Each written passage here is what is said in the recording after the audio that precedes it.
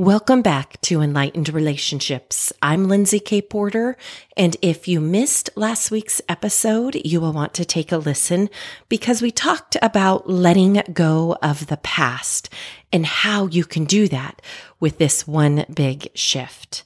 This week, we are going to talk about how certainty is impacting your life and relationships through control. So let's dive in. Are you sick and tired of your life and relationships being so difficult, resulting in that endless, frustrating cycle of directing, correcting, and ordering the people in it, ultimately draining you of your happiness? So, how are people like you and I, who care and are willing to invest in our relationships, people who are willing to take ownership of our behaviors and actions, how are we able to make the changes necessary to create intentional relationships? Well, that is the question, and this podcast will give you the answers. My name is Lindsay K. Porter, and welcome to Enlightened Relationships. Hi, everyone. I am excited to be back with you today and to really look at how certainty is impacting your life and relationship, because I can tell you it had a big impact on my life and my relationship. So let's talk a little bit about certainty. I want to start with a question. Do you believe you can have control over something? Think about it. Do you believe you can have control over something? I can tell you for me, from my experiences, I believed I can control many things in my life. I really did. And that was how I showed up. And it's so funny because even to the point where I thought I could control when we have our children, like how that was going to look out. I had a plan, I had an idea, and I was going to work from that point of reference. And so when my husband and I decided that we were ready to start our family, we were both a little bit older in life, so I thought it might take us some time. And so we decided to go for it. And lo and behold, we were able to conceive baby number one immediately. There was not a lot of practice involved on that one. So when we made a decision that we were ready to have baby number two, I was going back to our first experience, and that happened pretty immediately. And I had this idea that I wanted to space my children about every 2.5 years apart. So I was like, okay, this is when we're going to start. As soon as our one child is 2.5, we will start trying again. The time came, we started trying, no pregnancy. Month 2 came and went, no pregnancy. Month 3, no pregnancy. Month 4, same thing. It wasn't until month 5 were we able to conceive baby number 2. And I was really struggling with this because it was well beyond the time frame that I had set. And I knew we could conceive children relatively easy. And so when we made a decision for baby number 3, here I had these two conflicting experiences. And I thought to myself, well, we're getting older. We struggled the last time. I think we need to plan it. So we wait, like we have 6 months of trying in play. So that's what we did. Guess what happened? It was immediate. We were able to conceive immediately with baby number 3. And I'm like, what is going on? This is not the plan. My two kiddos are just barely 2 years apart. And I was so stressed when baby number 3 was coming. It was not what I was planning. And I started to realize, Lindsay, there are powers greater than you that are trying to teach you that you do not control anything, especially anything outside of you. Like that just isn't how this life works. So this was when I started realizing that my illusion for control, my illusion for certainty wasn't real. But I want you to think about this. Really think about it. Do you find yourself finding fault in others through criticism, even over the smallest things? I know I did, over the brands of food that were purchased or the order in which they went into my pantry. Do you ever have thoughts around the overt threats that you speak, whether it be to your spouse or to your children. Maybe that conditional acceptance and love that's at play. That when you do this, then I can be happy or feel loved. When you change this, then I can feel happy and loved. Or maybe it's that overactive scorecard where you're measuring and tracking everything that you're doing and comparing it to everything that they're doing and looking at the net loss that we're not doing the same amount. Or maybe it's leveraging the guilt and fear to really motivate others' actions, what we're trying to get them to do. Think about this. Think about how this might be showing up in your life, this need for certainty that kind of comes through with control. And I want to be clear here, okay? There is a level of certainty that every human being needs. Everyone. And this is where it goes. It is our level for security, for stability, for safety. That is the level. The way people are showing up and acting and behaving, and whether or not we leave at a specific time, that is not necessarily where certainty comes. But if that is what's causing your overwhelm or your unhappiness, then this is an episode you want to really dive into with me. Because here's the problem. The problem is when your need for certainty shows up in the form of control. And it takes over the relationships and the life experience that you're able to have, the quality of the life experience you're able to have. I want to give you some truths. Here are some truths about control. That first and foremost, control is an illusion. It is not real. There is nothing that we can control in this world. We have a hard time controlling ourselves and the way we see things or the way we want to behave. You know, I can sit here and tell you, you've heard me talk about my health standard, like health is my standard. And yet I still find myself going for my Dairy Queen Blizzard, my weakness, right? My kryptonite. Like I still have that desire and sometimes I give in. So look at how much control we actually have. And I really want to get this clear for you. I want you to think about how you are not in control of your own mind. Because if you were in control of your own mind, if I told you not to think about a purple elephant and told you not to think about that purple elephant, don't think about it, I bet you that you just did. If you were in complete control of the way you feel, if you were, then you could just say to yourself, stop worrying about everything right now and never be anxious again. If you could control that, that could be your experience. But here's the thing. That's not something we control. We have beliefs and experiences and these thoughts that influence different emotions that come from us. And that's all the stuff that goes on between the ears. Here's the next thing. You are not in complete control of your behaviors. If you were, then you could stop blinking your eyes for the next 2 hours. I guarantee that you'll blink your eyes. In fact, there was this really cool study. I can't remember the gentleman, but it was a YouTube video all over. It was about germs. And I watched this with my children. The gentleman is great. He does a lot of YouTube studies, different scientific things. And his was about germs. And so he painted this powder on some of these elementary school children's classroom and was just showing how unconscious touch is, the amount of things that we touch and how germs are spread.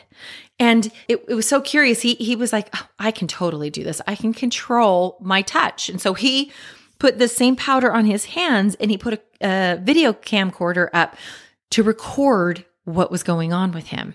And for the next hour, he's like, I'm not going to touch my face for the next hour. And there were times I could, as it was displayed, where he was going to go touch his nose or his cheek and he's like, oh, and he put it down. Like he was feeling really good about himself. I caught it. Well, he took this black light to look at his face and lo and behold, there is this, it's lit up with all the places on his face that he touched. And he's like, wait a minute, I didn't. I was like on the game. I did this. And he rewatched the film And he saw as he was looking at a phone or reading this book where he unconsciously went up and rubbed his nose, touched his cheek, had his hand holding up his head. When I saw this, I'm like, I really have made a conscious effort to be more aware of how I'm touching, especially in the world that we're living in, right? Like, am I touching my face? How often is that happening? Am I resting my head on my hand, the palm of my hand? Like really getting more aware of what is going on. And this is what I'm talking about. You are not in complete control of your behavior. None of us are in total control of our own feelings, thoughts, and behaviors. So how could it be possible that we could think that there's a way that we can control someone else's thoughts, feelings, and behaviors? This is why, you guys, control is an illusion. I want to quote real quick here Byron Katie, because I love this quote and what it represents, but here it is. If you want real control, drop the illusion of control. Let life have you. It does anyway. You're just telling yourself the story of how it doesn't. Wow, right? The more you try to control your circumstances, it will lead to two outcomes. It will lead to more resistance. This is this tug of war, if you will, in our relationships.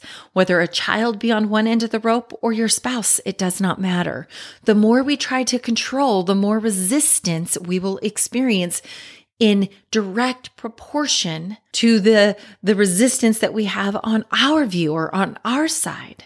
Or you will have people in your world that comply to your control until they can be free of you, whether that be the age of 18 or a relationship is dissolved, whatever that looks like. Like these are the two most predictable patterns.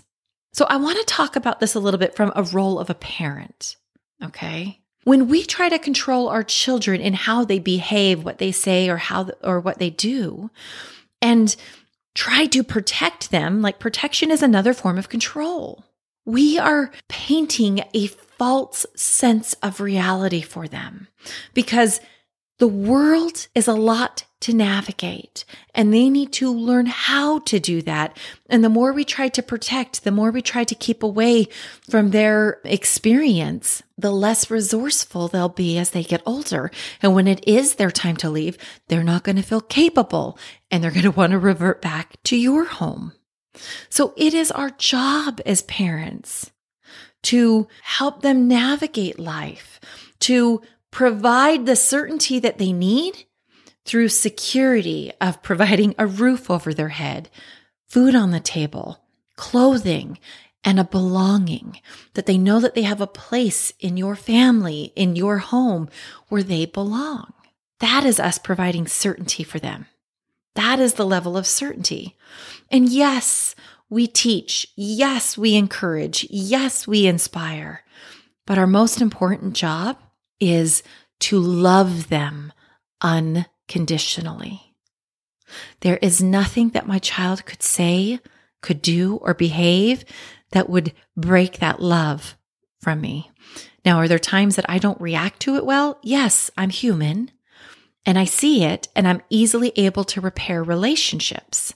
But at the end of the day, my job as a parent is to provide the certainty in having security in our home, safety, their needs, their basic needs taken care of, food, clothes, and to love them unconditionally.